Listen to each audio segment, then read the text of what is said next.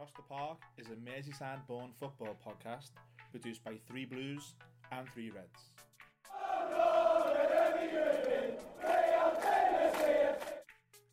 Each week we get together to discuss the goings-on at both Everton and Liverpool football clubs, combining balanced debates with some light-hearted banter.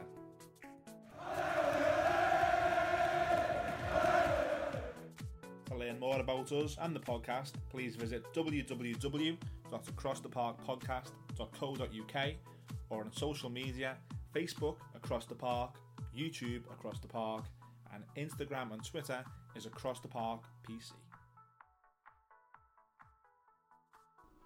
Welcome to this week's episode of Across the Park, brought to you again by CheckFit, your online directory for gym, club and class. Find them on all the social media platforms by searching CheckFit, and online, of course, on the Tinterweb, www.checkfit.co.uk. Terry's still missing this week in Australia, doing his surfing lessons, so we've got 2 Reds, Phil and Gary, and the 3 Blues, myself, Ian, Neil and Judgy. Hello.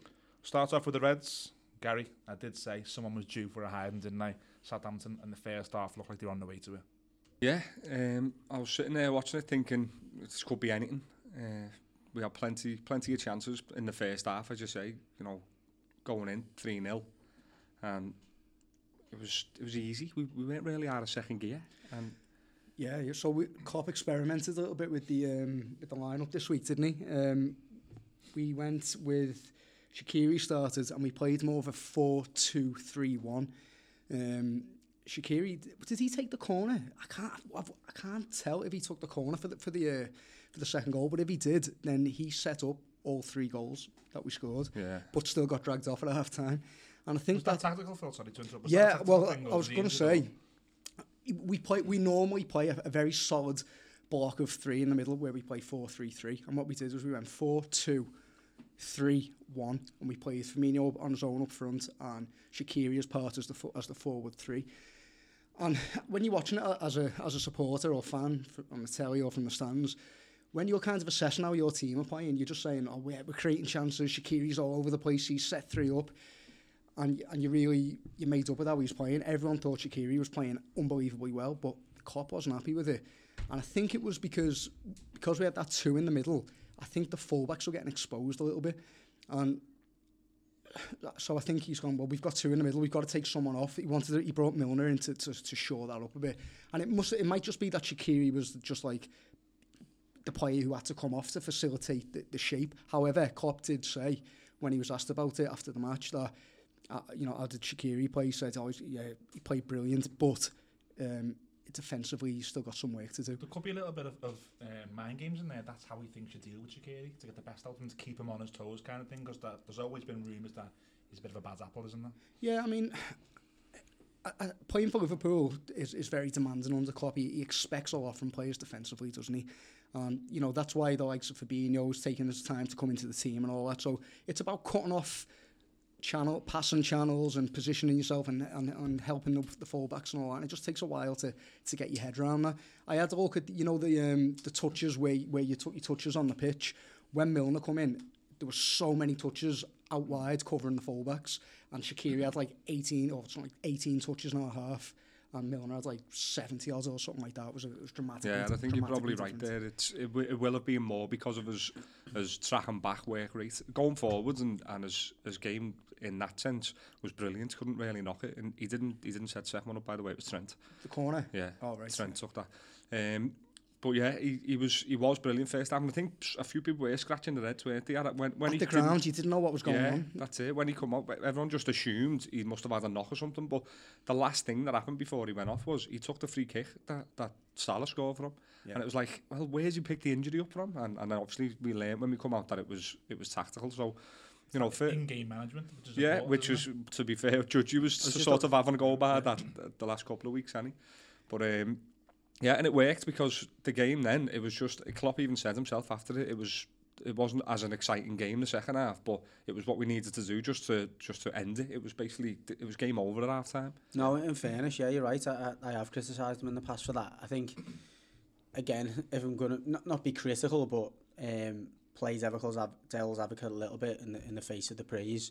At half time, it's easy to go, right, we're 3-0 up. What's the best way of me shutting up shop when you've got 15 minutes to do it? fair play, made the right change in the sense of, you know, it wrapped up the 3 points. She's kept another clean sheet, which is great for you.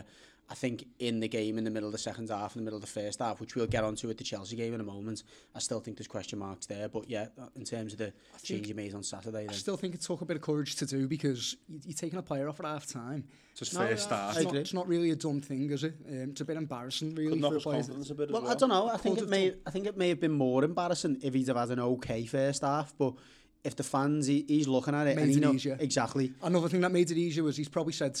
So Klopp said, I never explained substitutions really, like during the game. He was like, but I felt the need to offer one here. And I think also we had Chelsea coming a few days later, so he's probably said to him, look, we just need to shore up here. You're starting that game, you'll play best part of 90 in that. So that's made it easier. But what do you think of Salah playing up front? I thought he had a good game. He did. He didn't really have a different game to what he's been having anyway. It was just he had a few more opportunities than what he's been getting from out wide, which was great to see. And you know, on another day, 3 of them go in. Yeah. Was that a decision by Klopp, do you think, to get him his goal? Yeah, I think that Probably, put him in the box, he's going to have more touches on the ball, and he's going to be more of the focal point as well. Who's their centre half? What's his name? Like something Vandergaard or something. Yeah. He's massive, biggest defender in the Prem, but you take that away from him by putting him against the smallest player in a little bit, in a way. You know what I mean? He's not winning headers against. So you aren't going to play that way, are you? We're not going to play that way, so we took his strengths away. But maybe if he had a more of a physical battle with Firmino, he would have come out of it a bit more on top. Yeah, because Firmino tends to lean in a bit more, doesn't he, and try to like kind of get the ball into his feet, whereas Salah will probably run off a bit more. Like that. But I don't like Firmino out wide. I thought he was a little bit ineffective, and he wasn't as in the game as he normally is. We used to see him out there when we tried to accommodate Sturridge, and we put him up top, and I've never liked him out there, but. I mean, you take the best part of his game away by moving him from centre forward, don't you? Yeah, you absolutely do. But again, looking at the game as a whole, there wasn't many negative, if any. No. You know, it was a very professional performance. It was what we've always needed over the season. I was Matip. It's all right. Yeah, I didn't have much to do. Not really. No, I think they had one shot on target in the 92nd minute. His header was good, wasn't it? Great header. It was a good header for the goal. And he beat that massive defender to put it in, actually. He has got that in his locker, hasn't he? He's a big I think lad. you've seen that. And he got a few goals last season, didn't he? He scored a few for Cameroon as well. Yeah. But he had a good game, but as I say, there wasn't much for him to do. Something I noticed, were you going to say something? No, something I noticed was that Klopp was... he didn't look that happy with Salah, you know. Like, he kept shouting at him, or not shouting at him, but shouting to him. And I think it was like, from our number 9, the way Bobby does, obviously, I think we were lacking a bit of that from Salah. But the reason I'm bringing that up is not to criticise in any way Salah, because that's not what I'm talking about, but it shows the professionalism of the team, where we're just like absolutely not prepared to leave any gaps. And that's why we've conceded the least goals in the Prem so far. It's like, Klopp's absolutely demanding. What he's demanding off the It's what he's demanding from everyone, yeah. So, yeah. Mark Hughes' comments after the game, we probably wouldn't have because you were there, but he said on Sky there was nothing much between the teams. I asked one of the Reds, one of the friends who's a Red, what he meant by that, and he was like, it's the second half, it was a pre-season game, they had plenty of the ball, but what did you make of something like that? Is there a bit of truth in that? I think he's becoming a bit of embarrassment himself. Like, what he does to teams is, he'll take over like a team who've got a bit of flair and kill it, or he'll take over a team who are like solid at the back and he'll try and add a bit of flair and just ruin them as well. I'm not into Mark Hughes as a manager, me, but in that game we sort of controlled the second half without the ball, if that makes sense. We controlled it when we had the ball, but we also controlled it, so we let them kind of like do it. I think one of the biggest compliments you could give in your favour there, and even counteracting Mark Hughes' statements, can't remember who it was who was covering it on Sky Sport. I think it was Charlie Nicholas, but his comment was, they haven't even got out of second gear here.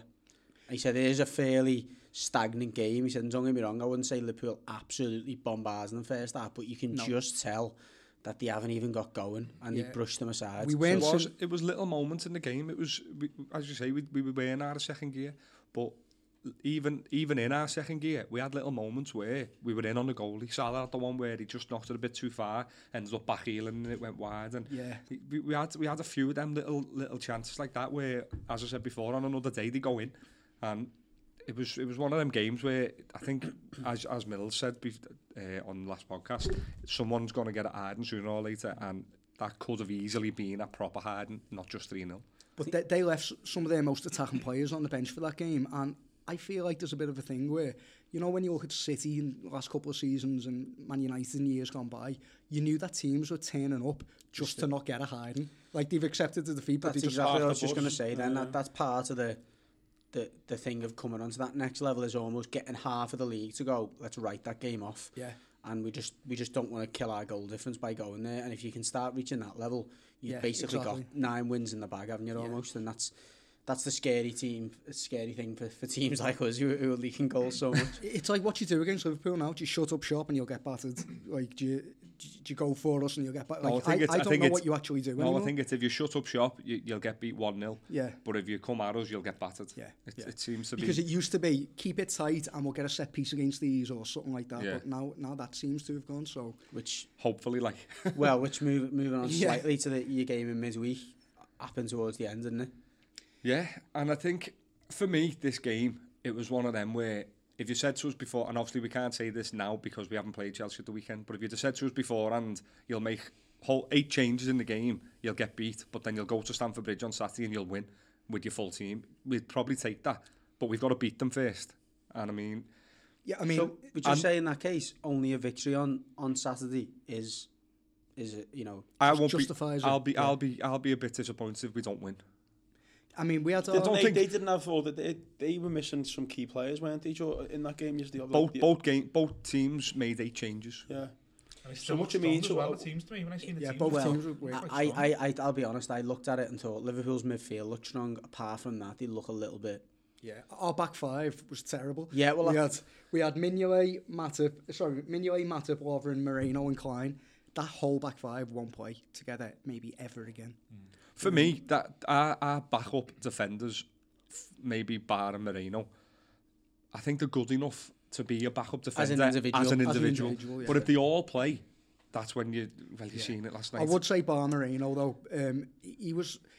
If you take him on his right foot, i.e. you cut inside him, he might as well be a cone.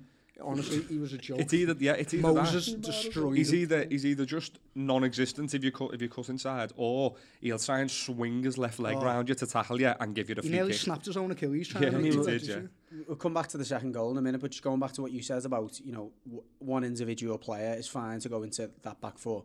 I think the exception to that is if anyone comes in for Van Dijk, you've got problems by the looks of it. Yeah, but Van Dijk went off, didn't he, injured? That's something no, what I'm saying is that for me was the big difference in that Chelsea getting 2 goals was particularly that second goal. The lack of Van Dijk, you just look clueless when the ball come into a dangerous area. Yeah, because that was the first one I'd see where they put it into that area where you think that's where Van Dijk comes and dominates that front post. Yeah, I mean, I'm not going to disagree strongly with that, but in the game where Van Dijk got injured, it ended up being Gomez and Matip. Which was against, sorry, who was that against? Southampton on the weekend. When he went off. Yeah, I don't know, but Gomez... The few times that they did, you know, when it gets to the later stage of the game, they start lumping it up and stuff like that. It was when last season when Gomez was coming on to go centre half and say for example Van Dijk goes off, they'd always move whoever Van Dijk's partner was to Van Dijk's position, and Gomez would sort of be his second. And this time he took Gomez where Van Dijk was, as though he's the senior man now and Matip's his second type thing, and he dealt with it with, all right, it was Southampton weren't great at all. They were quite poor. It's not the big test, like. No, but it was positive. He done what he had to do. The thing is, like you said before, teams were saying last season, let's get a set piece against them, we'll get a goal. Yeah. That if he comes out the team, proof, that'll yeah. be the thing, And look at honestly, and obviously there's no one else. It was just me and my missus in the living room. As soon as they got that free kick, I said they'll score here. Yeah. The fact that Barkley's getting on the ends of it, and Millsy and Neil, no, I can't remember Barkley. He did. I don't think he ever scored. He just scored one header for Everton, didn't he? I think from a cross, but certainly from a set piece, I don't think I've ever seen him get on the end of a meaningful set piece. The fact he's beat Lovren in the air for that one, which is who he beat in the air. Well, Liverpool's whole problem before the last 12 months has been that was our back 5. It's like it's not anymore. But I mean, with what you're saying about Van Dijk there, you were putting a bit of pressure on me last week, saying, do you think you're going to win the league, or would you be disappointed if you didn't? And my response was, well, City can afford to lose almost anyone and have a very good replacement. We're dependent on who gets injured, and I meant Van Dijk and a couple of others that you could name. In fairness, I said that today to one of my colleagues in work. I said it's almost what Company was like to City 3 years ago. Van Dijk, they couldn't afford to lose Company, and when they did, for big chunks, they never won the league. You know, United got away with it or whatever. That seems to be a similar thing with Hughes. And I suppose it is a little bit of a sign that he's going to that next level, because you look at all the teams who won the league consistently, they always had that big centre half, didn't he? Going back to Tony Adams, Steve Bruce, you know, there's always been the one big centre half that dominates and leads, which is probably even more so. John Terry. Yeah, Ferdinand and Vidic. But yeah, I mean, in terms of your game, apart from, you know, the defensive side, how did you feel the game went? I thought for the Chelsea game, first half hour, our midfield struggled, I thought, and it was one of them where you just, at that moment, on 30 minutes, I thought, we're going to get beat here. But then, last 10 minutes, 15 minutes of the first half, we sort of come into it more, and I think we were probably the better team come the end of the first half. Yeah. And then, I think Fabinho took a while to get into it. He did struggle, I thought. Yeah, I wasn't... He's definitely, you can see why he's being left out of the first team. I messaged the lads saying, because every time he made a tackle, the referee blew up, and I was like, is he getting a hard, or is he yards off it, or is the referee giving him a hard time? I think it was a bit of both, me. Yeah. He got a yellow for persistent fouling, didn't he? And another thing I noticed was, he's showing to the defence to take the ball, but he's not accepting it on the turn. He's kind of like flat, and then because he wasn't turned, he had to play it straight back to the defender. Like, and I was thinking, this is a bit like I'm wanting a bit more here. What was his passing like? You talk about his pressing, his defending. What was his passing and going forward? His passing was all right. There was some nice... His passing was all right. Don't get me wrong, he weren't pinging balls and he weren't opening up the opposition and stuff like that, but he was... I don't think he really gave it away that much with his passing. It was more, as Phil was saying, he was like a yard off the pace, and when they had their sort of what flair players they did have on the pitch running at him, they were getting past him. He was giving these little fouls away, which he ends up getting booked for, the persistent Do you know what's a bit hard? I watched them. I did try to watch them quite a bit, and because for me, obviously, the result wasn't as important. Yeah. I was watching Fabinho. That first half hour you talk about, it was almost like he was man for man against their midfield, and he did struggle. Literally man for man. He felt like he was getting overrun, like you're saying. When the spells when he did get into the game or looked like he was more comfortable, for me was more when the opposition dropped off and he was able to get the ball and he had time to have that extra touch to turn and maybe play it. But it looked like he actually looked a bit like Emre Can, but without the swagger. which is an insult, a bit of an insult. But on the ball he did, and he was picking it up off the defence. But the way that Emre Can's got a bit of an awkward turn when he doesn't naturally turn, but he's confident in his ability, isn't he? Yeah, he gets his power up there and gets exactly. I think he looked like that without the good qualities. He might have had a bit of nerves though. It was his first start. He was at Anfield, and he knows everyone's dying to see him and stuff like that. You know, and as he did get into the game more, he did look better and better. Don't get me wrong, he didn't set the world like come 90 minutes, but you could see signs of his ability. And I don't think you'll see him again for at least a few games. Well, the start the second half was Chelsea did drop off a little bit, and you know he's had more of the ball. And he was getting it. You know, he's playing it across the back four. He's switching play. There was never any pressure on him. The big turning point for me in his game and your game was when Kante came on. Yeah. As soon as they had two players in there, like Fabregas and Kante, who were getting about, I don't even think I've seen him touch the ball. Yeah, I don't disagree, but I think some of the criticism's a little bit harsh in that, and not just towards him, but a lot of players were making their first start of the season. Some of them were coming back from injuries and things like that. You know, we're like 8 or 9 games in now, including cup games, aren't we? So it's like... Isn't that what we're trying to get at this the other week? Do you not think that in some of these easier games where you have been a few goals up or you've been comfortable, wasn't that, like I said, a chance to bring some of these players in and make sure that when you do have a game where they come in, look at Chelsea's changes they made. Apart, I think there was only one player, that Emerson, who hadn't had minutes or decent minutes. My personal opinion on that is it's a bit early in the season to be doing it, so I think we haven't had. It's only the Southampton game where we've been like clear ahead, where you're thinking them changes should come in. The other games, Leicester, we were 2-1. We've won 1-0. We're not taking any chances. That's what I mean. We're taking players off at half time. There's no chances being taken. Yeah, it's not been like last season where we were 3-4-0 up against teams. Yeah, I suppose that's fair. I suppose, and you have admitted that the front three haven't been fired, and I suppose if they were, and you were 3 goals up. But he might have made them decisions then. Yeah, these players now are all getting more minutes because of the league. Mind you, they're not going to get any more. That's the most disappointing thing about me for dropping out the League Cup. I mean, obviously we can focus more attention on other more desirable competitions and stuff. But it's the lack of playing time now that other players are gonna get and all that. That is frustrating, and it probably is one of the big frustrations. But for me, I didn't want us to go out. I know I said earlier on, if you told us beforehand you'll lose that, but you'll win in the league, you'd take it. But at the same time, I don't want us to lose any game. Especially against Chelsea. I hate them as it is. I don't want them to beat us in anything. Let's get it right. You know, he put a team out that he thought could win that game. Absolutely, yeah. Obviously did. And I looked at it and didn't think we're going to lose this game. I looked at it and thought we're more than capable of beating this team. They've Even that back five though. Yeah, absolutely. I was worried. I mean, like I said though, I think your midfield looked fine. I think if you've seen that midfield in a league game, you wouldn't be going, what's going on here? But their back four or their back five, I'm not sure. I think they played the back four anyway. But their defenders, their attackers, they looked at a step ahead in terms of they got Morata up front. Yeah. Did you start? They played Morata, Willian, and Moses. We had Sturridge, Shaqiri, and Mane. I don't think Morata's awful. I like Morata, you know. I really like Morata. You had a lot of chances to put that game away as well, didn't you? We did, yeah. I was surprised. Like, Mane, Sturridge had a few at the bar, didn't he? Had an open goal. Sturridge had the one right on the start of the second half, yeah. Took his goal well though, didn't he? The one... yeah, obviously he did. If that other one, I know it's stupid to say because Sturridge is known for scoring, but if that chance he missed, the open goals on the other side, it's in the centre of the goal. It's an absolute goal, no doubt about it. It's a bit frustrating that went wide because we come out like that and we might have got another one shortly after, but it's one of them. It's happened now. There's nothing we can do about it. We've got to try and forget it. Performance last night. I know it's hard to say in a loss, but if you took a positive from last night's game, who would you say? Right, Paul Klein had a good game. Okay. I've been sort of thinking our two fullbacks. You never. The two replacements for our two first team fullbacks, the replacements aren't good enough. But Klein last night, considering he's been out for so long and he hasn't really had, he only had a bit of game time during the pre-season stuff.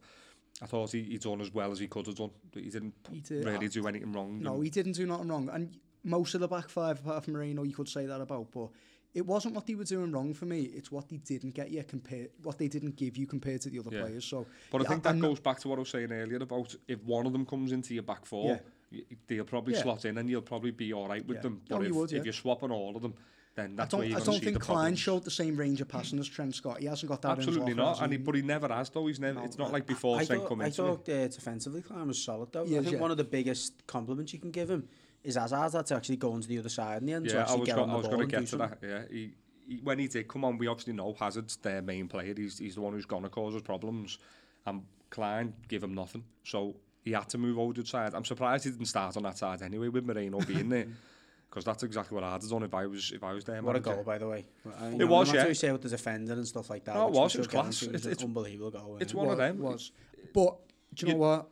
I'm going to say, if Robertson's playing, he doesn't score it. I don't think he does either. I didn't watch the game, or the second half of the game last night, and I was following it online, and it made me laugh. One of the tweets that came up from a journalist was describing Hazard's goal, and he said he beat Keita, he beat Firmino, and Moreno twice. Come inside. Did that go through his legs, did it? Yeah, he went inside and then megged him the second time. Doesn't do that to Robbo. It's not going to happen at the weekend, though. Tempting fate there. That's disgusting. Yeah, Hazard's listening, I'm sure. I know we're going to get onto the Blues in a minute, but I just want to say, what did you think of Sturridge? I know he scored the goal. What about his all-round play? Well, he was all right. I don't think he gave us as much as he did when he started last time. Yeah, because he was everywhere last time. He was putting a lot of effort in. I don't think he'd done as much. Looks like he got tired to me. I don't even think I don't know why though, because he didn't put as much work in as he did last time. I know he won 3 tackles I counted, which is more than he does normally. Yeah. But do you know what? You can't compare him to Firmino's type of output. He's not you can't. He's never going to give you the same. No one in the world gives you that. But we'd seen him last time and he was putting the work rate in and he was putting himself about. He was covering the right wing and he was covering the left wing. And I didn't see much of that. I had a few shouts around me. I asked the question because there was some people sitting by me like calling him lazy and things like that, and I didn't really get that. No, I don't think he was so much being lazy. I think he was more in between of the old Sturridge, where he is lazy, and the one we seen last time out where he was doing a lot of work. Yeah. I think he was sort of in the middle of that. I'm not downhearted about him. I think he's still got a part to play for us this season. I think we will need him at some point. But is asking Sturridge to press, asking an old dog. to learn new Well, tricks. it's not an old dog. It's He's just never that done that, has he, it's in all not an his old dog. career? It's just not him. It's just not him. You know what I mean? But I think he scored the same amount of goals as Kane this season. So, 3. He's on Well, 3. I think that's more a reflection of poor Kane's being. I'll take that for a 4th choice forward. Or What if Kane only scores 4 all season? Okay then. Just before we move on, what kinds of impact do you think that result's going to have on Saturday, Ben? Is there going to be any bearing on the way he's going we to are the going game? to do a preview of that game, but I hope it lulls them into a false sense of security. That's my short answer on it. Yeah, I'm thinking it'll give us a bit of a kick up the arse more of, you know, we owe them one now. They've just dumped us out of the cup. We owe them one.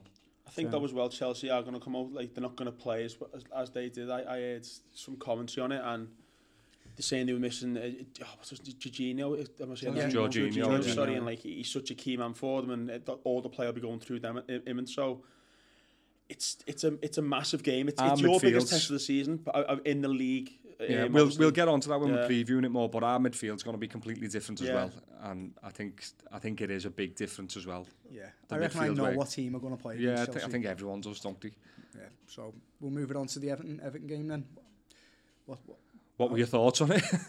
I think me and Judge and Neil need to stop speaking on WhatsApp after the game because we exhausted all our opinions on Sunday, but we'll recap them. We've got different opinions on it. I'll start with mine first. Arsenal are one of those teams this season that are there to be leapfrogged. Yes, we're in a transition ourselves, but based on our performance, especially first half, the amount of possession we had and the trouble we were causing by pressing high up, I'm really disappointed by the end result. Really disappointed because they were there for the taking. Yeah. Not only are they there to be leapfrogged this season, they were there for the taking on Sunday, and we just weren't aggressive enough or clever enough. I'm not too sure which one it is really, but we didn't have the nous to go and beat them. Was there a question of quality? Because I've seen a lot of sticks. Calvert-Lewin, like if he put that goal away, that one-on-one he had, the game would have been completely turned on its head. We weren't clinical. It's just one of those things. It's so frustrating because we wouldn't say we were the better team for the first half definitely. Obviously, then Lacazette scored that goal, and then just literally. Just turn the game on its head. It's the difference, isn't it? What they had up front and what we had up front was the difference. But again, you'd expect a Premier League striker, whether it be Calvert-Lewin or not, to be putting that chance away. And even if he didn't, you'd then expect Theo Walcott, who had an identical chance before half-time, to put his away or find the right square ball. Didn't they score a bit of a worldie when their first goal? The first goal he had, I mean, they were on the sort of edge of the box and he put it in the top corner. The second goal, I mean, to sound like a bit of it was offside. But we could have defended it better still. We tried to play the offside trap, which you can argue worked, but you know we sort of relied on it being offside. 3 of our defenders had their arms in the air appealing, opposed to getting on with it until the whistle. But we certainly could have defended better. The lack of quality, yes, was at the top end of the pitch, but also in our box as well. I think the comment that come out after the game was that they were just more decisive in both boxes, and that's probably fair. Yeah, we did have chances, and I think you add to the decisiveness. You probably include Cech in that because Cech by Sky's admission was man of the match. So that says something when their keeper gets man of the match. Yeah. We did have a lot of chances. I'd say 50% of the chances were good saves from Cech. 50% of the chances you'd expect a top striker or top attackers to be taken. It reminded me a lot of a Martinez away against the top 4 performance where we dominate the ball, we have loads of chances early on, don't take them, and then suddenly it's the world-class forward or the world-class attackers from the top 4 side or top 5 side that take us apart. I mean, you only have to look at the 2 goal scorers for them, Lacazette and Aubameyang, the 2 players that we've got nothing like. We've got nothing like the clinical attacking finishes that they are. Look, Richarlison, we've gone on about him and we rate him highly, but he's still more of a Coutinho type player than he is an out and out. Still a young player as well. Yeah, he's still a very young player. I mean, no one could knock his performance on Sunday. No, he made things out of nothing. There was long balls getting played up, and he's pinning defenders, bringing the ball down, taking inside and getting a shot off, and forcing the keeper to put it out for a corner. So he's single-handedly creating chances for himself. He didn't have anything creative for him, did he, on Sunday? No. So I think there's certain players who still come out of the game with a lot of credit, but you can look at the 2 boxes, but you can also look at our toothless midfielders, can't you? And say that I can see your point there. However, I mean, we had a discussion last week after the West Ham game about Garner Guy's performance. I thought he stunk, and you've seen things a little bit differently. He definitely didn't stink on Sunday. He had one of his best games. He was pressing high up. He was winning the ball. Tom Davies, for me, had a really good game as well. A couple of his passes in the second half went astray, especially down the right-hand side where Kenny and Walcott were making runs, and I can remember him putting the ball out to play for a goal kick, and on a move we were sort of building. But I don't really agree. I thought in between the boxes was where we were better. I think what you're getting at with in relation to Guy, you prefer him massively as the deeper player, don't you? Where he was Sunday, yeah. Just playing as the six with someone in front of him. And I think what you've got to ask then is, if Schneiderlin is fit, does Silva have to consider going, well, either Schneiderlin has to play ahead of him, or I don't know. I mean, I think it was obvious. Silva went to win that game on Sunday. You could tell by how we were pressing them up top. He knew their weakness was Czechs having a mare this season, playing out from the back. They haven't got good central defenders. That's Socrates. Looked like he was a rep in Malia. Yeah, he was terrible. Went off for the dead leg. Jesus, I could a dead leg just walk. Get out the car today. Yeah. You know, they were there for the taking. Like I said, Silva knew that. He set up to win that game. It was interesting to me, because we went to win that game, he didn't play Schneiderlin and Garner. He only played one of them.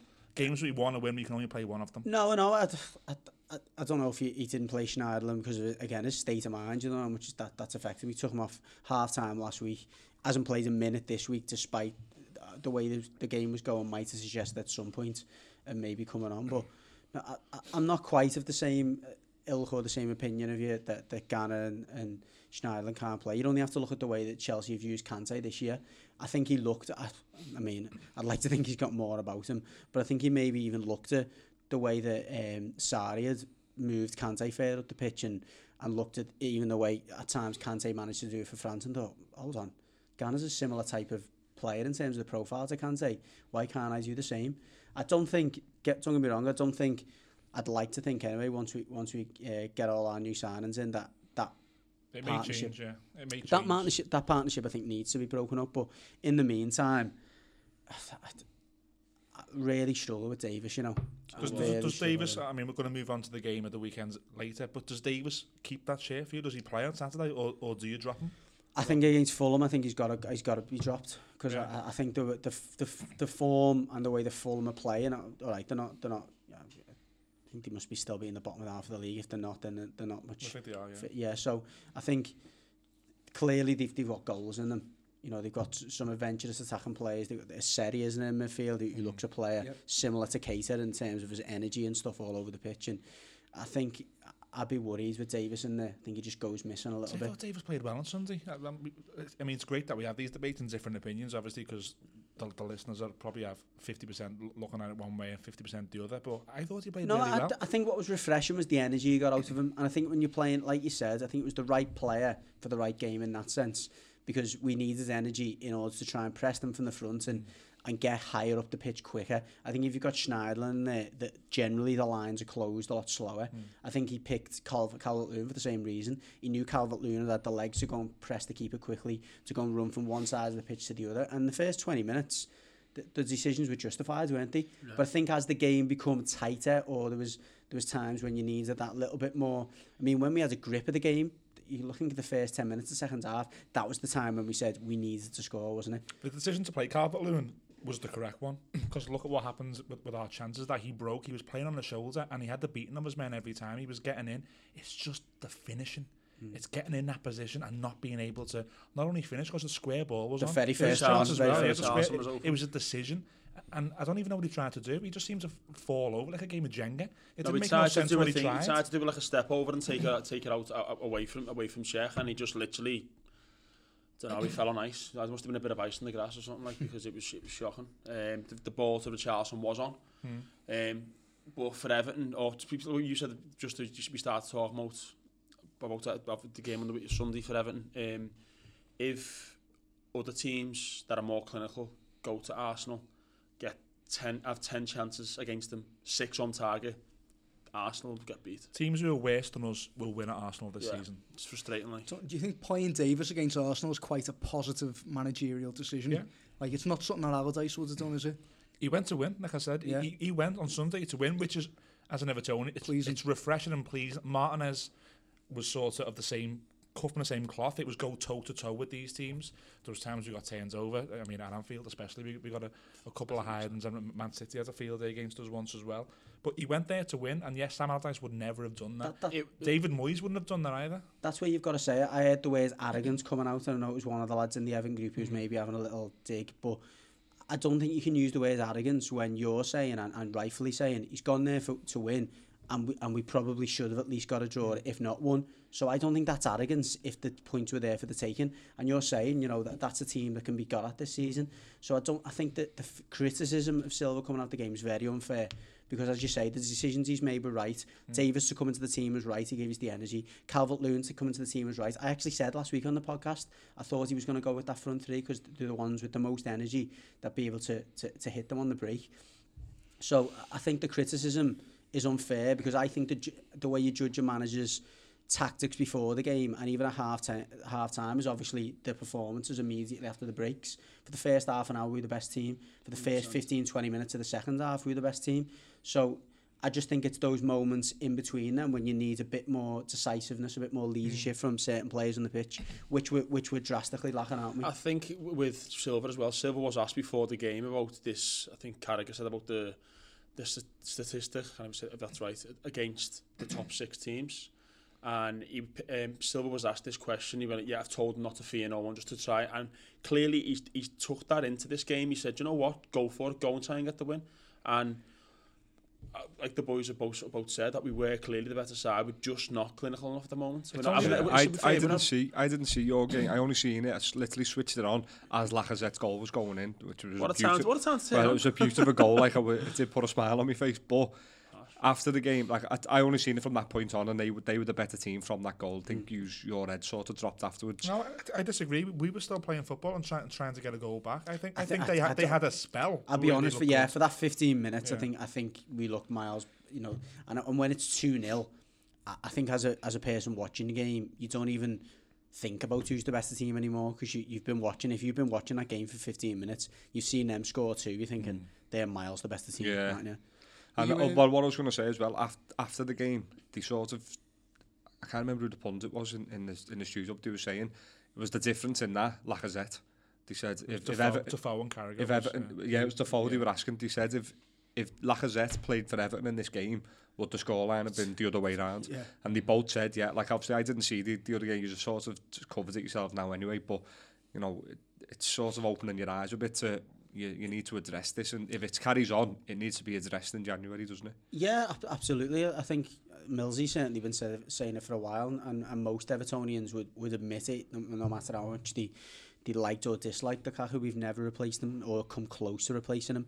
The Cenk Tosun sign in the middle of last season was a bit of a breath of fresh air, because we didn't have anyone. We didn't even have a striker whatsoever. So to see someone come in who was just holding the ball up, you know, running in the channels, finishing and taking his chances. And I said last week, it was a concern for me that he hasn't hit the ground running, he's not scoring chances. And the longer that goes on, there is going to be the question marks of whether you put Richarlison down the centre. And now that Bernard seems to be finding his feet, and you know, the more minutes he gets, the better he's going to be, and the more likely it's going to be that he starts most games. Well, Walcott left Arsenal to have a go as a central striker as well, so there's an option there. But again, though, he's had that chance and Sunday, and that sums up why he doesn't play straight up the middle all the time, because again, I don't know if you've seen the chances, but Walcott is just one where if he takes another stride instead of stretching for it, he would have been close enough to the ball to lift it over the keeper. Yeah, seeing it on Match of the Day. He's kind of just slashed at it the first chance he's had. With that, as you're saying, he's left Arsenal to try and get centre-forward role.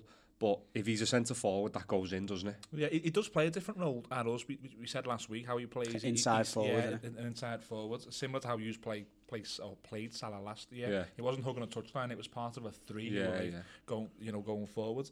For me, for me to close upon the game, I'm more disappointed with the result than the performance. The performance for me was good. It was just disheartening that, you know, you could sort of see what was going to happen at half time. It was like familiarity, wasn't it? We haven't taken our chances here. That's what I was going to say. So, like, the story of this game seems to be about strikers not taking the chances. But like, what's the stat? You've won 2 games out the last 50. We've won 1 all season. Oh, sorry. No, against top six. Against the top 6. Yeah. So, is there like a psychological? Yeah, there is. Of course, there is. Barrier for everything. It's like the same with the derby, isn't it? It's the fear. It's like I don't know what it is. It's got to be that. It is. So It's the just man- it's a mental block, and Silva's tried to take that pressure off the players and said, you know what, you are good enough. Go and do it. And then once you say that, you've got to act by your act on your convictions by Yeah. actually then playing attacking teams and not being scared as Just the manager. thinking as well with this season, like you touched on it last game, like the West Ham game, we were awful. Not the West Ham game, was it West Ham? West Ham at home, yeah, we were awful. But obviously we tried to take the positives out of it. Then obviously we played Arsenal, and there was two different teams. It was two different, like watching two different teams. It was set up differently. Yeah, it was more positive. Just like, I don't like all this bashing of Everton, like, but this week we can be upset with how Everton performed because they were the better team for majority of the game. Obviously the result obviously doesn't say that, like, but I was happy but unhappy. I was happy with the team but unhappy with the results. I completely agree with you, Neil. Do you know what I've thought about you this season? That were lovely. He is not. Now I'm not trying to have a go at you and trying to wind us up or not like that. Genuine See question. the rod coming out. No. Well, that's why. For the benefit of the listeners, Gary's just pulled out a big fishing rod. Yeah. No, well, this is why I'm saying it, because because it's going to sound like it is that, but I'm not. It's a genuine question.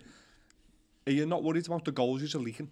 Like, I know the Arsenal one, it was a bit of a worldie from Lacazette, that goal. And have you seen the other goal? It was well offside. Oh yeah, the other one was offside, I know. But even still, how many clean sheets this season have you kept? We haven't. No, that's what I mean. And no, we've said that. Your goalie's just been rewarded with a 6-year deal. We've said that though, but that's a bit harsh to be having a go at the keeper because. I'm not specifically having a goal pick for, but I'm saying it's a bit. It is a bit bizarre. Well, it's not bizarre, is it? Because he's the timing of it. Well, he's the one aspect of that defensive line really that, okay, yeah, he's made that mistake against West Ham, but he's the player who's got most potential to stay up.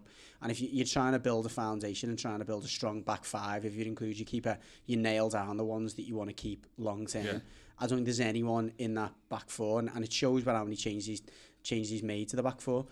That's another factor. I think, you make that many changes setting back four. You found it with Klopp last year. Yeah, we know keep that changes, more than anyone, taking players in and out. You're never going to get that stability, and you're going to struggle to keep clean sheets. The other factor, which I think is just as significant, is we've played a few games the first few games of the season. We've scored 2, conceded 2. As soon as you stop scoring goals, which we have in the last couple of games, you only scored 1 against West Ham, didn't score against Arsenal. It actually puts more pressure on your defensive line and actually starts leading to more mistakes. Now, I think in the Arsenal game, all right, that second goal's offside, but it was shambolic shape at the back. Kenny is indecisive on what you don't appreciate, or most people haven't brought up about that goal, is there's a Zuma's about, he's on the halfway line. You've got Keane about 12 yards behind him, and you've got Kenny another 12 or 20 yards behind him. When the ball gets played in behind Keane, Kenny's keeping like 4 players on side or 3 players on side. All those things, I think the combination of the fact we are leaking goals, the fact that he's changing the defenders consistently, and just as significant, the fact the defenders are now thinking we can't afford to make a mistake here. And it's the pressure, isn't it? There's a lot of pressure on the defenders' back. The only 2 that are going to fully fit, that are going to start for Everton's back 4, well, obviously 5, is Pickford and Coleman. The other 2 centre-halves and the left back. Digne, he's there'll be times, won't there, where Baines will come back in, yeah. And you know what? Sorry, Neil, the thing you're alluding to that maybe there is, we've, and probably the biggest point that I didn't bring up, there's no leader, is there? No. Even Baines brings that to the table to a certain extent. You were calling for Jagielka last week, weren't you? When he's fit, he's got to go back. What you're saying about shape there, Judgy, like, I can't help but think the manager or the coach who's taking the sessions, it's not a hard thing to get right, that is it, at this level? It is. You're not training at all. You're not practicing that. Does it come across that way? Because it is if you factor in.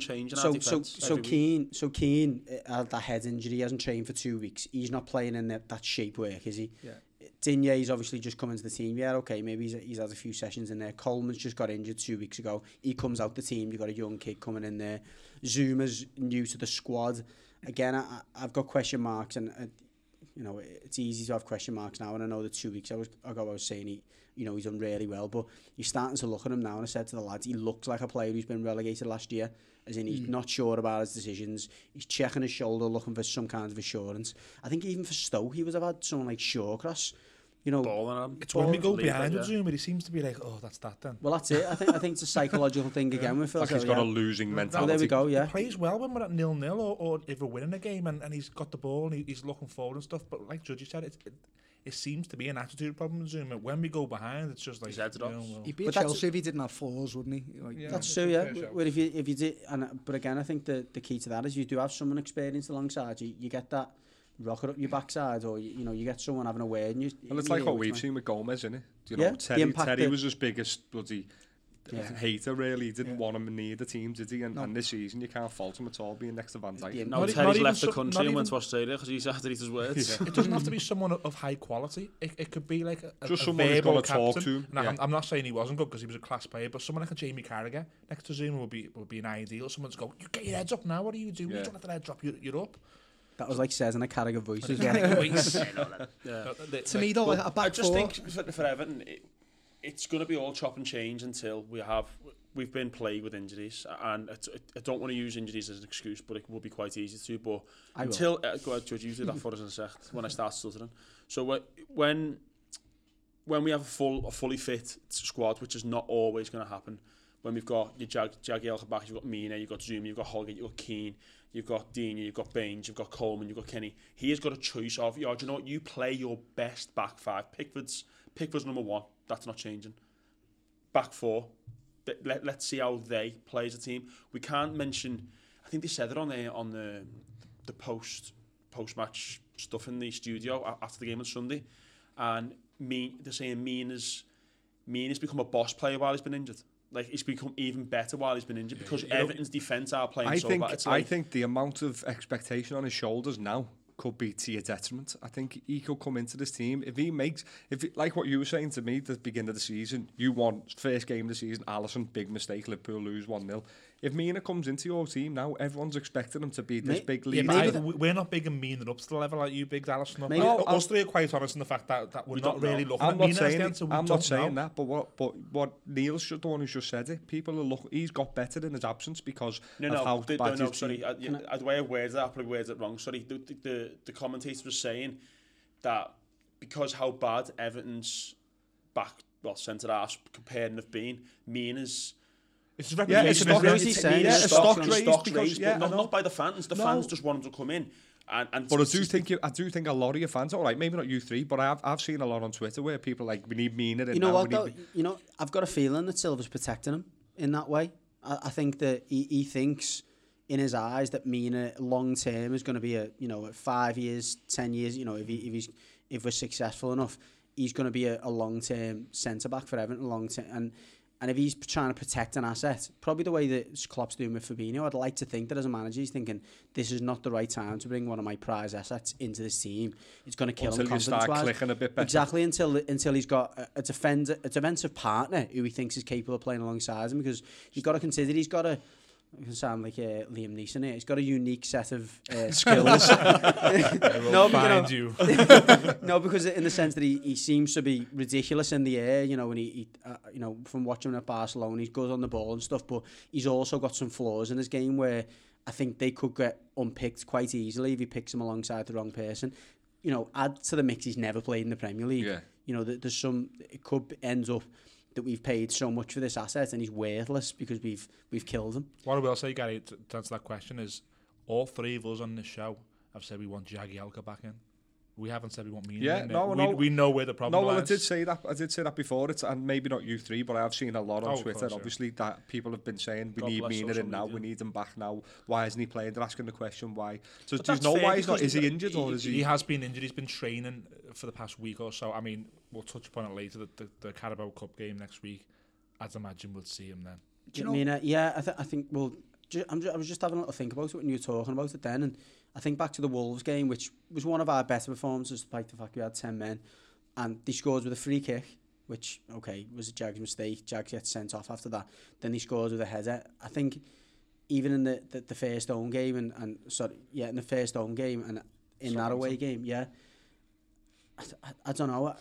I think the only thing we were missing was someone to just come and put their head on the ball. If you put Mina into there, who's going to put his head on the ball, and then you put an experienced head and shoulders in there, I don't know, you might have a combination that at least will start getting clean sheets. But Do you know when you're lacking a leader in the back four, can the keeper ever compensate for that? And does your keeper? Well, Pickford's commented on that, hasn't he? Saying he's finding it hard at the moment, adapting himself because they've gone from man to zonal. Oh, right, So in a lot of the criticism of the set pieces, he said, well, it's hard for me at the moment to be coming and claiming crosses because it is typically harder in a zonal marking system for the keeper to come and claim the ball because you've got people in your way. Yeah. Whereas in the man-to-man, you can see, well, he's there. There's my big gap to go through. He said in a few interviews that he himself is adapting, so I don't think he's sure enough in himself. What about organising shape? Like you do see him; he's quite vocal. He is quite vocal, but an actual leader, I don't know. I'm not sure if anyone's listening to him. To be fair, he is quite small, so the shape on a zonal marking as well. It's difficult because the players know the shape; it's been drilled into them. Yeah. Does he actually, obviously, again, I'm not baiting or nothing like that. Oh, these games where you're conceding the goals and stuff, and all right, you've said your back four changing constantly and stuff like that. Is Pickford making saves in these games that are keeping you in the score down? I don't think he had. That's again looking back, Sonny. He hasn't really had any decent saves to make, has he? That Lacazette one's unsavable. Yeah. And the one from Aubameyang is like 6 yards out, so you can't really. There's one he made on Sunday in the first half, wasn't there, where he broke through and they had a shot he done. Oh Kenny, yeah, sorry, yeah. And he made a good save. Yeah, so there's one previous games. We haven't played the best teams though. We haven't really been exposed other than set pieces that are coming in and we can't defend them. Yeah. No, but yeah, to answer your question, he has made saves. Like obviously he made a save where he actually caused a mistake. He come off. He done like a Karius where he dropped the ball basically, but then he done that. Pickford made another mistake. That was the first one he made. No, the save against Southampton we were talking about. Where he kind of spills it, didn't he? He spills it, and Danny Ings comes in yeah. and he smothers the ball. Yeah, so it's... Before Gary drops any more bait, I think we better move on to our social media section, my favourite part of the show. And I'll start with a nice light-hearted question for all of us. This one comes from Phil, who listens with his son. It's a question from both of them, and it's come via the website. So Phil wants to know what's the first goal that we ever remember seeing live. And his was Heath against Forest on the 10th of September 1988, and his son's first goal was Fellaini's against United in 2012. I'll start with you, Judge. Inchy. I'm not sure I can match that. I was saying that it probably wasn't. My first one was Tony Cottee, 1993, one of the earlier games of that season. It was Sheffield United, it was 4-2. Cottee got a hat-trick that day. The other scorer was John Ebrell. He didn't score many goals, so that was a bit of a collector's item. Yeah. But decent win for us at that time. And for 8 years old? Still, 8 years old. I just turned 8. Well, I believe that it must have been a ticket bought for my birthday because I think it was I look back before and I think it was the 21st of August, the game, which is 4 days after my birthday. But there was games I went to before that. I think when you raised the question earlier, as I think about it, but it's the first goal the first goals I can remember being scored. Fair. What about you, Neil? What was yours? Mine was actually on the 21st of January, my actual birthday, in 1995 against Crystal Palace, Duncan Ferguson. I couldn't stay for the full game though, because I fell down the stairs and popped my ankle. So some things never change. But I was obviously a child, so I was like getting excited. He was missing his mum and he wanted to go. I was missing Lynn. That's fine. But some things never change? Neil staying or? Yeah, you know what I mean. No, but getting off early. Yeah, that's standard. I was running like down the stairs, like towards the pitch, and then running back, and then I sort of missed a step, and then when the first of many future tears to be shed at Goodison. Yeah, harsh. What about you, Mills? First goal I seen, it was I bunked in 3/4 time with my dad. We were never the richest family, so it was one of those when my dad realised I was getting into football. Yeah, it took me time for 3/4 time. Gates open, 10 minutes to go, and I seen Tony Cottee equalise in 1994 against Arsenal. First full game was the 94-95 season, and Graham Stewart opened the scoring against Aston Villa. That was the game the Park Ends opens. That one, and he scored a great chip at the Park Ends. But I've got two really. The first full game was Graham Stewart, but the first actual goal was Tony Cottee. Cottee again, 2. Yeah. And Gary? Well, like Judge, I went to games before this, but the one I can actually remember seeing live was League Cup final 01. Robbie Fowler against Birmingham. Gary has shown his age here. Yeah, his young age. I always forget how young you are. Well, in all fairness, though, when we do get to Phil's in a sec, because we've obviously discussed this, I was 11 on mine, and I think you were 11 on yours. Yeah. No, nothing's wrong with you. It was just, I think... like to me, that feels like it was like last week. I remember that goal, everything about it. It shows how crap your last 15 years is. Your personal, that was mine, and what a goal it was as well, by the way. Yeah, it was class. He hit it like on the turn, didn't he? On like the half volley over the goal. Yeah. nice. A Cardiff was that, sorry? Yeah, Yeah, Cardiff. Well, mine was the same player many years earlier. It was I got a Christmas ticket, and the game was New Year's Day, 1996, and we were playing Nottingham Forest, and it was Collymores. We just bought him off Forest, and it was his first game against them. And so we got Steve Stone was the first goal I remember against us. We went 2-0 down. I think it was probably in tears. And then on the half hour, Robbie Fowler scored a diving header, and then he scored another diving header just on half time. We went on to win 4-2. Collymore scored. All right, we're not analysing that kissed the game, badge. Phil. All right, well, yeah. I was 8. I can't remember anything else that I happened. do Just remember the that. goals. But you know what though? Diving headers, I feel like that's something that's gone out the game. The last one I remember is Van Persie. Van in the World Persie, Cup. yeah. I remember. Apart from that, Klinsmann made half a career on it, didn't he? Didn't Phil Neville score one against Everton for us? Then probably got sent off after it. Against He scored- for us. The Anfield Scored goal. an own goal. sorry, Diving own header. goal, yeah. Confused then. No, it was quite nice though, with the exception of Gary, because Gary must have grew up in the times when there's a bit more money about, but all of ours, or 4 of ours, were either around our birthday or around Christmas, and Millsy had to bunk in. It just shows, even though He everyone still goes does on that about... now. Everyone goes on about how... Thatcher's Britain in the 90s. Well, I was going to say, everyone goes on about how inaccessible Premier League games are now, the ticket prices have gone up, but people seem to be able to afford them compared to, the 90s when not as many people could. No, yeah, it's a good point. But nice question, that. Yeah, Thanks very much. Okay, I'll start with the Liverpool one then. So this one's from John on Instagram. If Liverpool don't, I didn't want to answer this one. I think this is bait, and I think it's potentially from a blue. But if Liverpool don't win anything, should Klopp be sacked due to how long he's been at the club and how much Liverpool have spent? Does he mean this season, or does he mean if it continues? Answer the question, Phil. If Liverpool don't win anything, Answer the he question, didn't Phil. stipulate. Okay. Let's assume it means this season. Okay. What a ridiculous... I'm sorry, John. I'm going to call you out on this, mate. And he's a red, by the way. We've checked. Yeah, we've checked. I thought you were a blue. But, yeah, I mean... What I'd like to ask John is, who are you going to get? Who would you get if we get rid of Klopp? We are getting better and Allardyce is better. available. We're getting better. Oh, God, my phone's ringing. That's John. John's on the studio, ladies and gentlemen. It's my boss from work. Oh, God.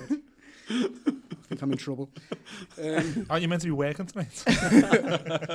He is working, yeah. What were we saying? Let's throw me off. Right, yeah, John, back at you. Now, I think Liverpool have progressing season upon season, and I think that's the main thing. So, if we come second in the Champions League and second in the league, would you sack Klopp? Absolutely not. Don't be silly. Can I play devil's advocate here? Go on. Wait there, just let me get my response out, because this, go on, okay, this is go on. all you're getting out of me. Okay. Ludicrous question. No is the answer. Okay. I'll play devil's advocate here. How long does it go before you then look at it? As you got 2 or 3 more seasons in it, if you finish third, second, third, and you get to a semi-final and a final in 2 or 3 years' time, and you've been beating teams heavily, playing great football, I've said before on the show, has got this Mr. Liverpool aura. You're unanimously behind him. He's in love with you, and you're in love with him. How long does it get without a trophy before you say there could be an argument for Consistent. a Mourinho or an Ancelotti type who can go and win 1-0 in a big game? Consistent stagnation. While you're improving season upon season, you stick with them, don't you? Once you reach a plateau and you're like, this is the same thing every season now, we're not going to get... And you don't feel like it's ever going to change. Once that feeling consumes the fan base, then you start to look for a change. But So is it the fan base then? You just said it consumes the fan base, so it's just the fans who... If the fans keep loving him, is he staying? once the feeling of stagnation is like in the air and everyone knows it, that for me, that's when I'll say... Well, isn't losing, like, what is it, 4 cup finals? Is that stagnation? No, we're getting better every year, clearly. No, the thing is, though, like Gary mentioned... You're getting further away. You finished fourth in the past we were in 2 the Champions seasons, League haven't you? final last year. Yeah. See, Gary mentioned Twitter a minute ago, like about something about Everton, and obviously last year when the Champions League obviously final happens and whatever, you're playing boss football last year, but we've seen fans saying enough is enough and time to change and all stuff like this. So fans plural or Paul Carlett? I'm not mentioning names. What is this? Did Cayley say that? I'm not a part of Kloppites. So anyway, that's we're getting away from I think the question. I mean, me and Judgy spoke about this because we obviously see the questions pre-show, and Judgy had a really good point, I thought, which Reds will probably disagree with. He referred to the Arsene Wenger, Itis at Arsenal. They were constantly qualifying for the Champions League, and they were winning the FA Cup more times than they weren't in the past 5 years of his career there. winning the cup is not stagnation for me. It's not. They wanted him out because they wanted better. They wanted to go and win the Premier League and the Champions League. The thing that stuck out for me, they were actually sick of just a good footy and not being decisive and not being, having that killer edge in the big games. And look, the big games you've done well, so it's typically undercut, and that's improving. But the big games, the cup finals, the games that's defining your season. Under Arsene Wenger, we had the Invincibles. So that it was an epic fall from Greece for him.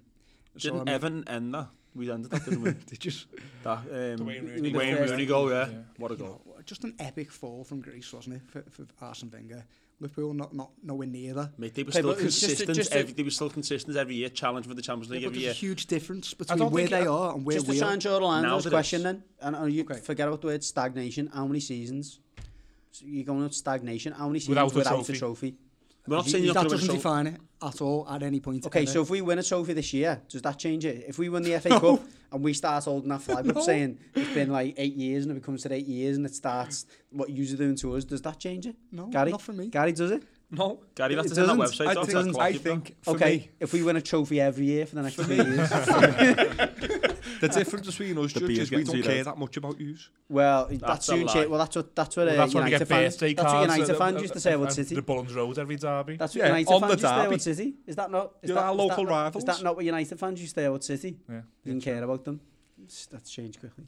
Right. But yeah, to answer it anyway, for me, it's as Phil was saying. If it gets to a point where it's just the same all the time and we're not going anywhere, then maybe. But that's not for a while for me. Okay. Right. Okay. Moving on to an Everton question. This one's from Matthew Barber, and this was via the website. He's referring to David Moyes' comments on Sky, who apparently said... Which ones? Yeah, not the one about being a striker short of winning the league. It wasn't that one. Everton have lost their identity since he left. That's what he said. With the way they used to... with the way they have used windows and managers. Yeah, I think it means like constantly recycling players and getting new managers and stuff. To a certain extent, he's right. We did have a clear identity, and when this was said on Sky Sports, it was, again, we always refer to WhatsApp group because we've got a WhatsApp group with the Everton fans. There's Liverpool fans have got a WhatsApp group, and then we've got a WhatsApp group. Got a we were having a pint, weren't we? And someone told us at the time, pre-West Ham game, what he said, and we had a conversation about it. And we said, we did have an identity under Moyes, and that was, we were solid.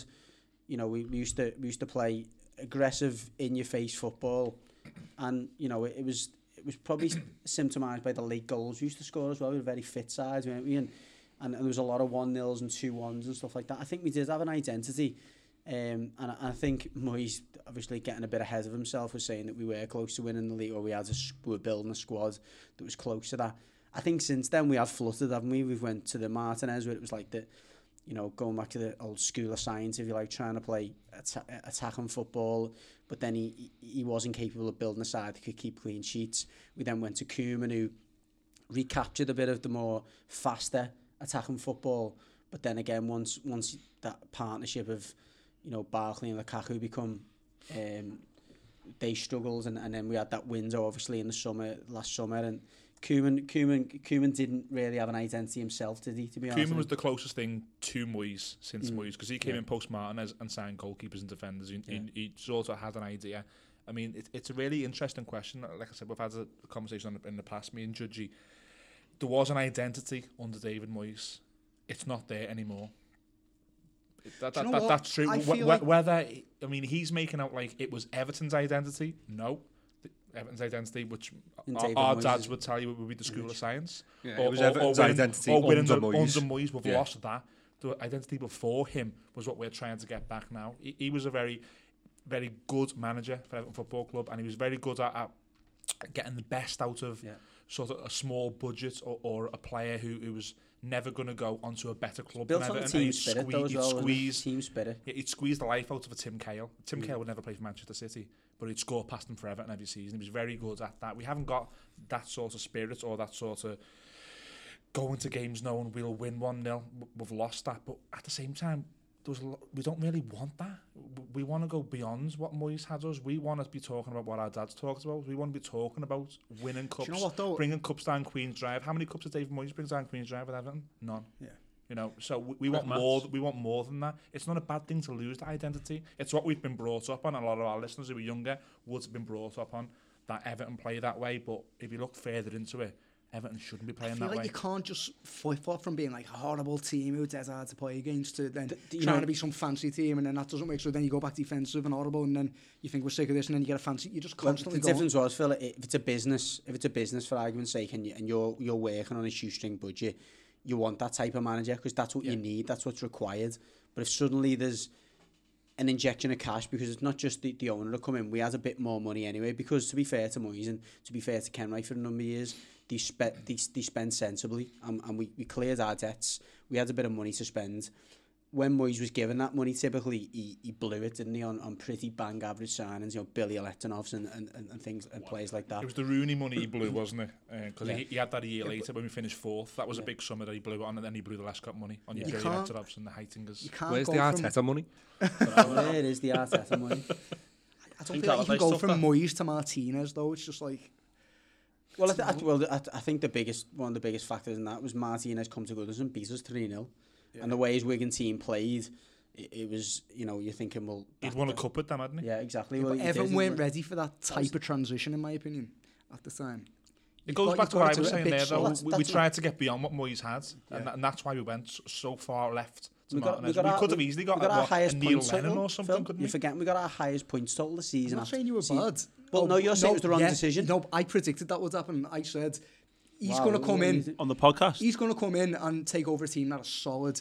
Because remember, we all knew he was a shambles defensively with Wigan. So I said he'll come in, he'll improve Everton going forward. They'll still be decent at the back from Moyes, but eventually the defence will be crap. That is what happened, to be fair. That's exactly what happened. It was quite easy to call. Just alluded to that there, but anyway, you're a mastermind. We can see what Moyes is saying, can't we? We can see what Moyes is saying, can't we? But yeah, no, it's a good we question. have lost the identity that he had. That's fair, and I think everyone's hoping, we said this in the summer, that's the biggest thing we need. It wasn't a consistency and identity. We're hoping that Brands and Silva bring that to the table. I think sorry, before you move on, is wording there that Everton have lost their identity.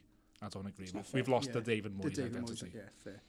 Okay, this one's a Liverpool question, Bill, on the website. Fabinho's looked awful pre-season and last night.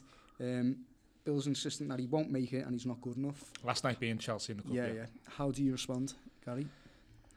Disagree. I don't think he looked awful pre-season at all. I thought a couple of times. Did he say pre-season? Yeah, he said he looked awful in pre-season and last night against Chelsea. Yeah, I think he don't get me wrong, he didn't do anything outstanding in pre-season. The game at Anfield, he's played the last pre-season game. He's stunk, didn't he? I just think I think that to say he's been awful is it's a bit. It could be that though. That he's.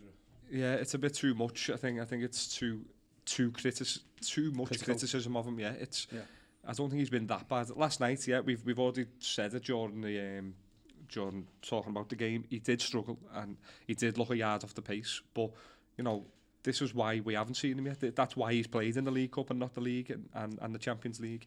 And I think, as I said earlier on, he probably won't play again now until maybe we do get another game like Southampton where we're 3-0 up and he'll come on and play the last half an hour or something. And I think Bill, I think it's a bit hard to say now that he's not going to make it. In that case, does he ever improve? This is what I was going to... I mean, yeah, if he doesn't play, you mean? He doesn't play in games that matter. And you talk about sharpness and being yards off the pace. The biggest symptom for that, or the biggest reason that is normally not playing in competitive games. This is where Bill's got a point. I mean, what Fabinho can become is anyone's guess, isn't it? We don't know. We're not going to see that unless he plays. And the worry is the way he's looking at the moment and the midfield that we've got. When's he going to get his chances? We're out the cup now. It might be, the way I'm saying there, it might be when we're 3-0 up and the game's sort of done anyway. He might bring him on in a game where, as we were talking about earlier, Southampton basically turns up there to get beaten, or not to lose drastically. There might be another one of them games through the season that he brings him into. It's going to take an injury for me for Fabinho to come into this team. It's going to take Milner to get injured or something like that. No, it might be a case of we've got one of them games on the weekends, but then we're playing PSG away in midweek. You know, it might be something like that. If you were playing Huddersfield at home on Sunday, would he play? No.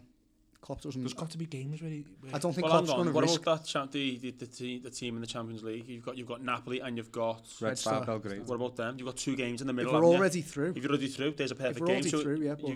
But then these not games, then how much do you get out of them? it's still match fitness. It isn't depends. That depends on whether Red Star can still qualify for Europe, the Europa, by finishing third. Yeah, true. Yeah, but if we're through, then No, I think what Gary's saying is it becomes more competitive if there's Yeah, something it on the does, line for it Red Star. does, And you know what? The argument is as well, it becomes competitive if him, along with a couple of other players who are on the cusp, are in the team. Because They will make an impression. if I'm your teammate and I know you're dying to get in the team and I know you've got the ability potentially to be in the team, I'm not going to like just stroll through the game because I know it means something to you, and you'd like to think from the way it's perceived from The the outside. competition for Yeah, places. and not just that, I think from the way it's perceived in the outside, it looks like he's got a good squad spirit, not just team spirit. yeah. And I'm not going to let you down, am I, by just going, oh, this is a nothing fixture to me. So I think, I think the Champions League fixtures might be a good chance for him. there was Like, Judgy, there was a midfielder we had last season, wasn't it, that we bought who was highly rated. He didn't get near the team because the manager looked at him in training and said he's not ready. Yeah. Is it a touch of the Davy Claessens for Fabinho at the minute, or? Yeah. And you know what? The biggest similarity with that is that Davy Klaassen ended up, I think he was voted, he was in the team of the worst whatever, team of the year. No, for Europa League, for Ajax. He was Ajax captain, scored like 20 in the Dutch League, which isn't... like Fabinho. Scored like 8 in the Europa League and captained his team in the final against United and was one of the best players that night. Yeah. It can We got him easily at close quarters and said he's not ready. Yeah. We got him in. He's not ready to play. He's got some serious players to replace, hasn't he? I think especially the way that's way we've started this season, like Wijnaldum, who's playing in that number 6 role, he's just been outstanding. I can't see who would come in for him at the moment. In fairness, Phil made a point a few weeks ago and we all shot him down about it, about not needing a number 6 or not needing a defensive midfielder. I think if he considers himself to be just a defensive midfielder, I think he's going to struggle in that team. I think you're right. I don't think he's got... That's what I said. At the moment, what it's... I mean, I compared it off the podcast before to Bakayoko at Chelsea last year. He looks like him. He came from the same team as him. He came from a league where Bakayoko dominated. I know you said in pre-season he's got a different skill set to Bakayoko. Liam Neeson again. I was going to say before you said it. But he looks a lot like Bakayoko did for Chelsea. And Bakayoko actually ended up playing 10-15 games, didn't he, before they decided we've had enough now. Yeah. I don't know. I think there's question marks there for me. Yeah. I think only time will tell, won't it? We need to see him more. Right, okay, another Everton question then. This one's from Chris Johnston, and he said, David Moyes was continually blamed for Everton's awful record against the top 6, but since he's gone, Everton have only won 1 in 29 against the top 6 since 2013. What is to blame? We sort of touched on that earlier, haven't we? Yeah. About I think personally it's a mentality thing. That's just me, obviously. Judge it's mad though when you've replaced so many players. You've had how many different squads have you had since then? Well, he sounds... Yeah, the mentality and managers. What's his name? Is it Chris, did you say? Sorry. Yeah, Chris, He yeah. sounds as frustrated and as clueless about the subject as probably us three are. I don't know the reason for it. We've had... In that amount of managers. time, there's been about 3 or 4 different managers and 3 or 4 different squads and 3 or 4 different projects, 3 or 4 different ways to play against these teams, and none of it's worked. Weird, isn't it? I don't know. Is the kit man? Is he spreading negativity around before don't they know earn the the coach? Is it the fans? It's a really good question. I mean, we go into games, especially at Anfield, and if we get to a cup semi-final or a cup final, we fear the worst, don't we? Our attitudes. I mean, I remember us going down to to Wembley against Man United in 2016, and we got back on the coach after losing the last minute, and we were like, yeah, that's Everton. It wasn't. How did that happen? The mentality does come a lot from the fans. I don't know the reason for it. The fans don't play the game. Sorry, fans don't Mills, play that was the Chelsea, football. wasn't it? Because we beat Man United in the semi. No, 2016 when Marshall Oh, sorry, scores. yeah. We got back on the Apologies, minibus, remember? yeah. And we said that was always going to There you happen. go, yeah. So I thought you were talking about the one where Sahar scored the early goal and then we ended up...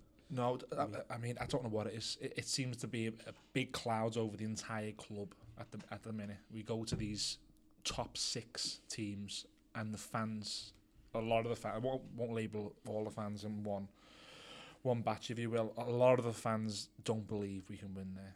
I'll put my neck on the line. That may spread to the players don't know, but then what are they doing in the week?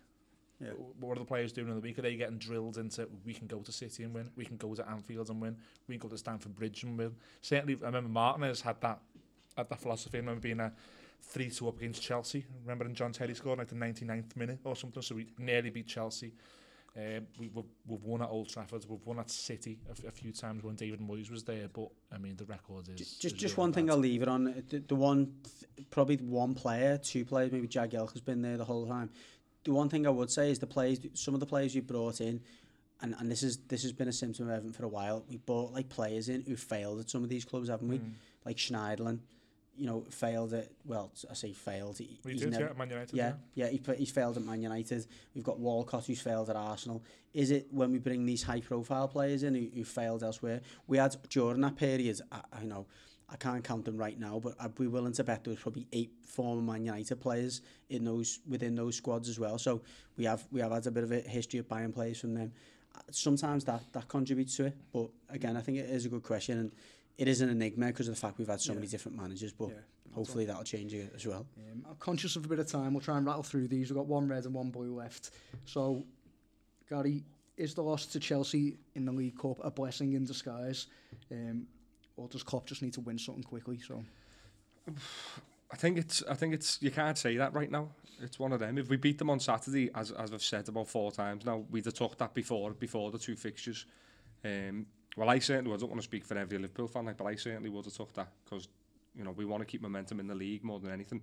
But until the season pans out now, you're not going to know whether it's a blessing in disguise. If Chelsea have a midweek game in the League Cup, win or lose, whatever, and then get beat on the weekend, and we're still going on this run of winning games, then it may become, then we look back and think, well, that is now a blessing in disguise. At the moment, I think it's too early to tell. Yeah, well, I'm going to quickly answer and say, no, I don't think it is a blessing in disguise. It's not a very intensive competition. It's a good opportunity to build other players who might need to come in for us at later dates, and now they might not have the same level of game time. I think if anything, it could cost us more than it's going to help us. So moving on to the final question. This is a blue question. So, did letting Gareth Barry... Sorry, this was from Sean on the website. Did letting Gareth Barry... Gareth Barry. Gareth Barry. Did letting him go hurt Coleman more than Lukaku? We missed him so much last season, and we still do now. That was directed for Mills, that question. Sorry, I forgot to put that on there. No question. Okay, well, I'll answer it then. He let Gareth Barry go because he signed Morgan Schneiderlin. That was the only reason. He played Barry quite regularly when he came in. I think Barry got his 700th game or something. He got one of the milestones in the Premier League for appearances under Koeman. He's playing really well. It got to January. His 35-year-old legs were being viewed as something that couldn't be long-term, rightly so. We signed Morgan Schneiderlin and he let him go. So that's why he did it, but has it been detrimental? Possibly so, but I mean... I can't speak for Neil and Judgy, and I can't speak for Blues out there. I certainly wasn't gutted when Gareth Barry went, because we were on the back of Morgan Schneiderlin's first 6 months at Everton, where he stood out and was really good. We had the Idrissa Gana guy and the emergence of Tom Davies coming through.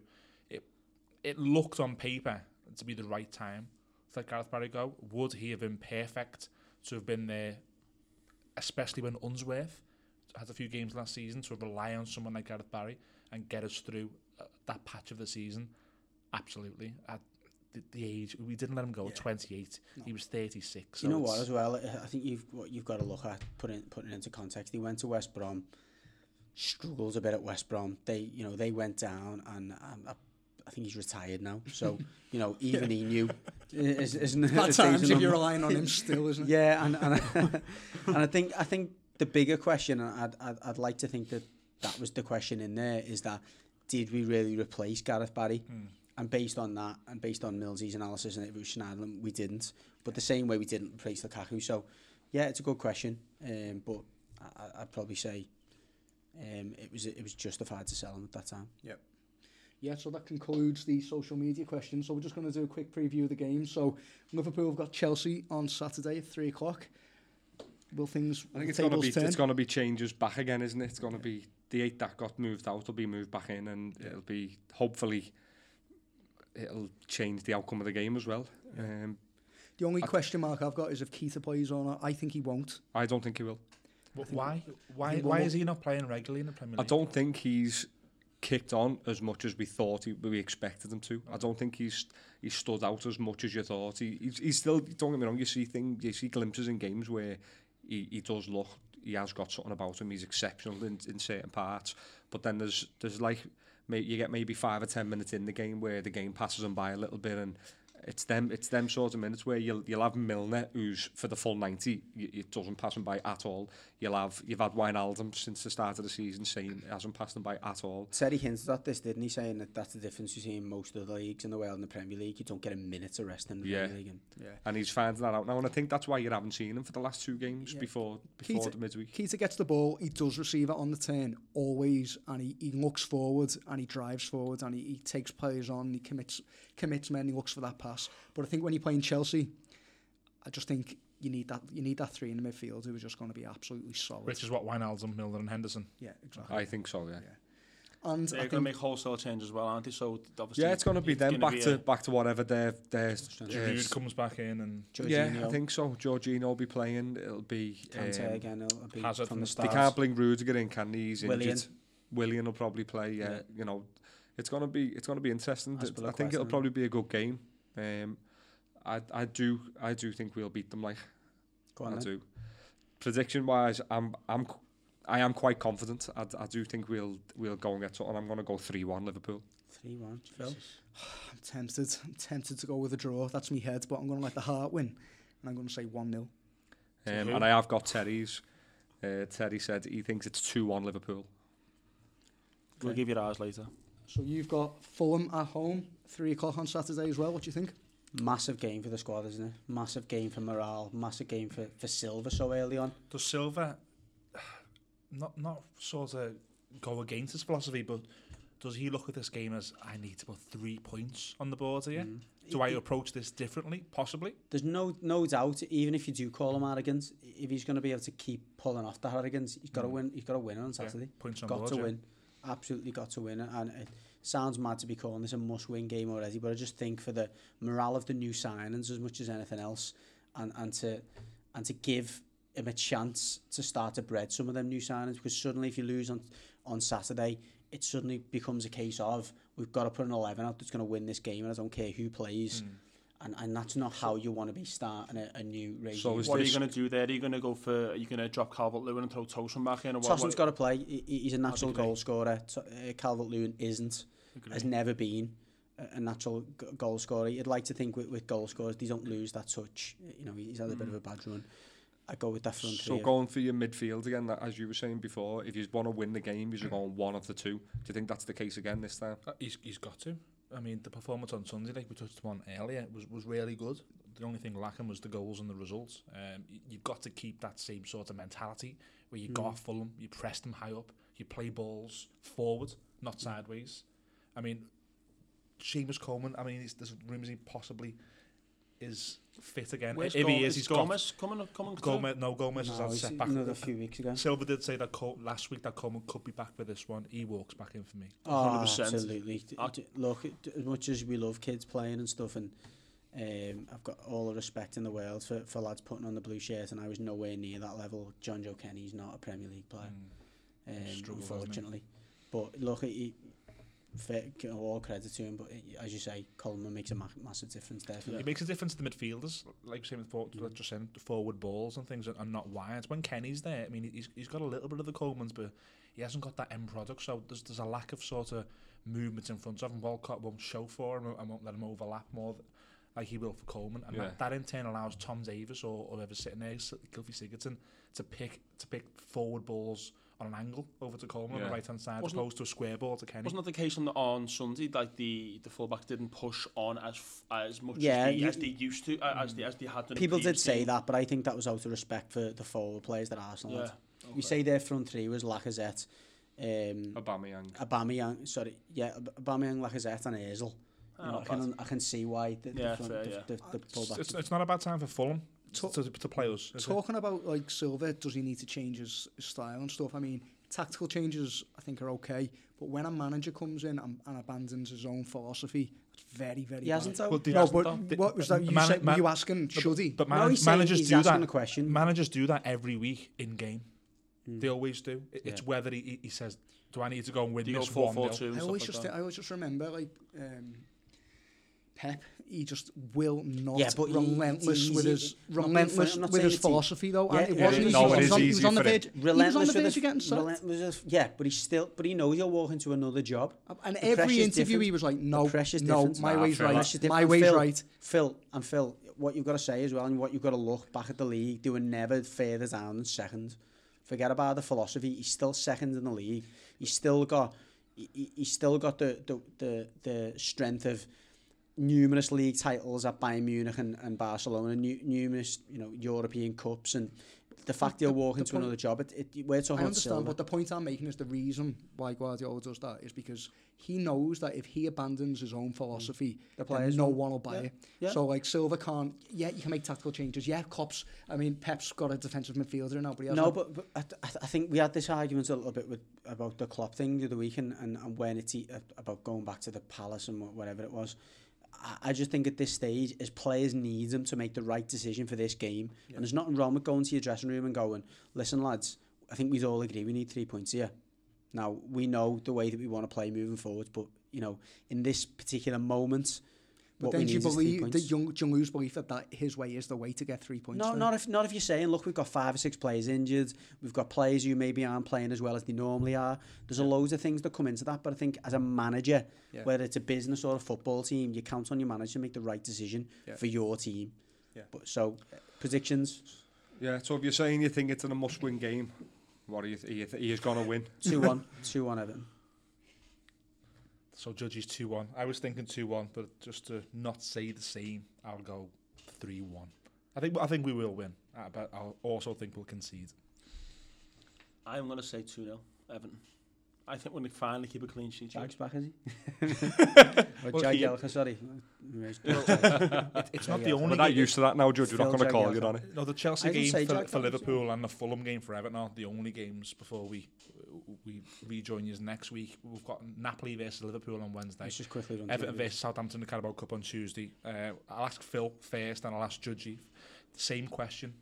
Are these games important for the season, or are they sort of, we can afford to think not win these in the ones? Champions League? Well, in the Champions League, you want to win your home games, don't you?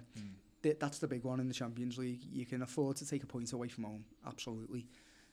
9-10 points normally sees you through the group. First and second place in the Champions League, to me, barely matters anymore. So if you're ever going to take a point away from home, this is it for me.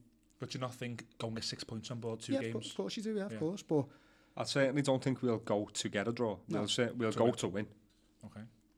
if you're asking about the importance of winning, the importance of 6 points, then not as important as some That's what I mean. other The flip games. side is, do we get 6 points on the board early and then we can rest players and bring Fabinho Yeah, I and was gonna say, that Shaqiri's would in? bring in- Or Nah. do we look at it like we've got 3 points? Just 1 point won't hurt you. or does the results on Saturday have a big impact on that?